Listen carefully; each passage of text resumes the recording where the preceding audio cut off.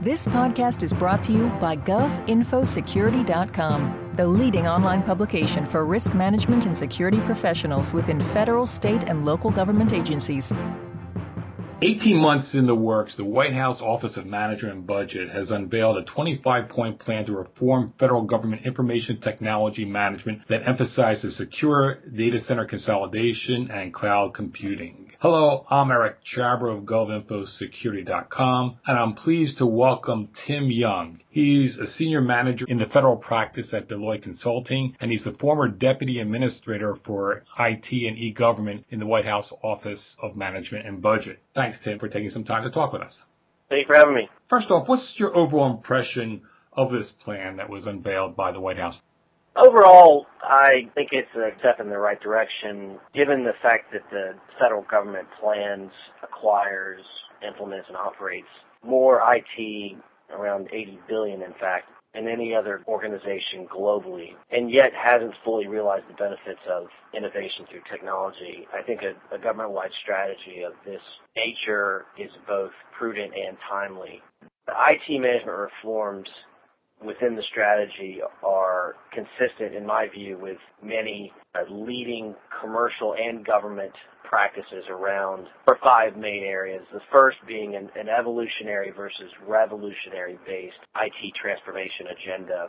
Secondly, utilizing the economies of scale and the economies of skill of enterprise shared services. Third, an iterative deployment of cloud computing using a crawl, walk, run approach to delivery. And then lastly, using what's called useful segment systems development methodology to deploy IT systems in chunks with more frequent functionality versus the traditional Big Bang approach. Those elements, in my view, within the strategy are, again, leading practices not only in government but also globally in the commercial world. And based on my experience both working with agencies both in government and now in the private sector, I believe the agencies share the goal of improving outcomes through technology. However, that said, I think there are some key challenges that will be in the area of sustained implementation and execution as the government tries to bridge the gap between strategy to planning, to implementation or execution, and then to operations.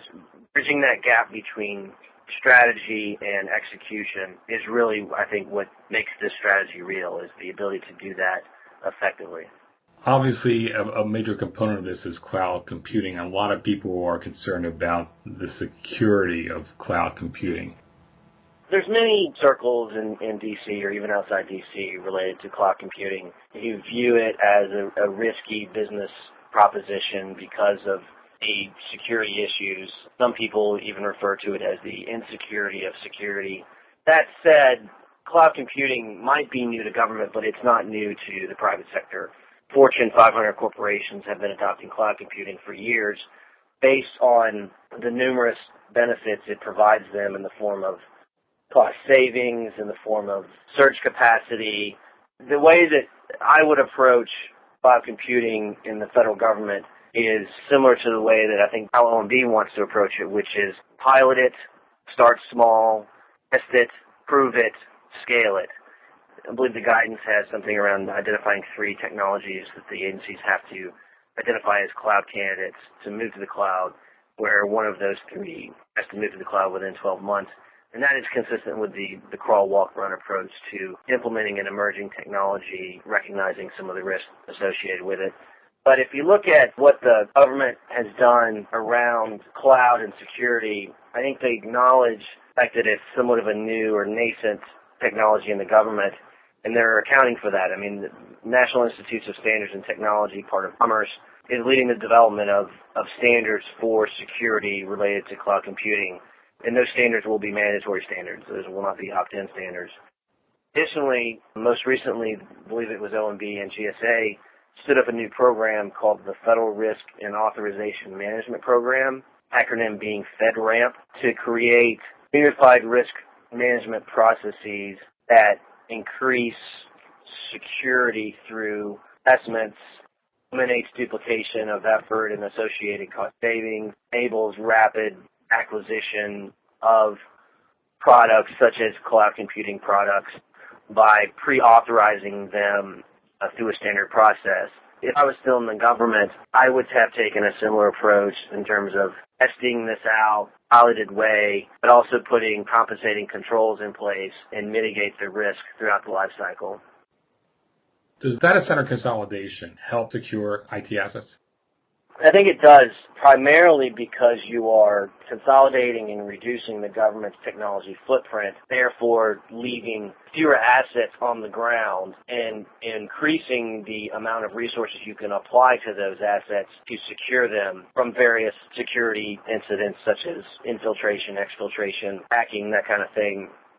The Federal Data Center Consolidation Initiative, acronym being FDCCI, I view representing an opportunity to improve the security by, in fact, consolidating the data centers that are now evidently reported at just over 2,100 and reducing those by 800 data centers by 2015.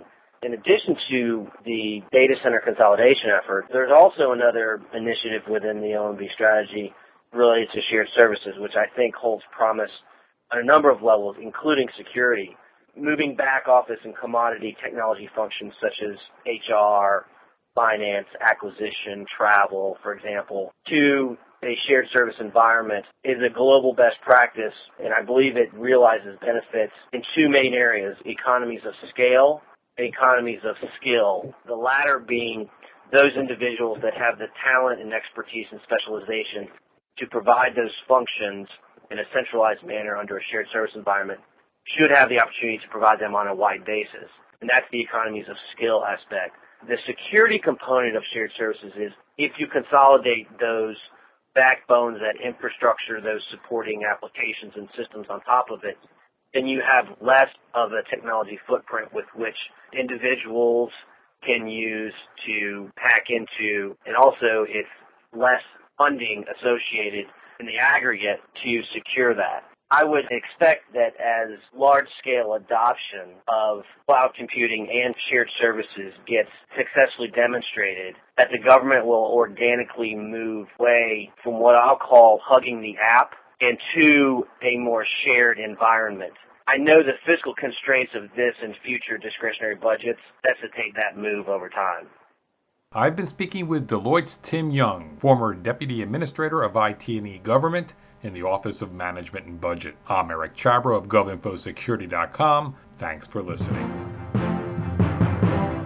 This podcast has been brought to you by GovInfoSecurity.com.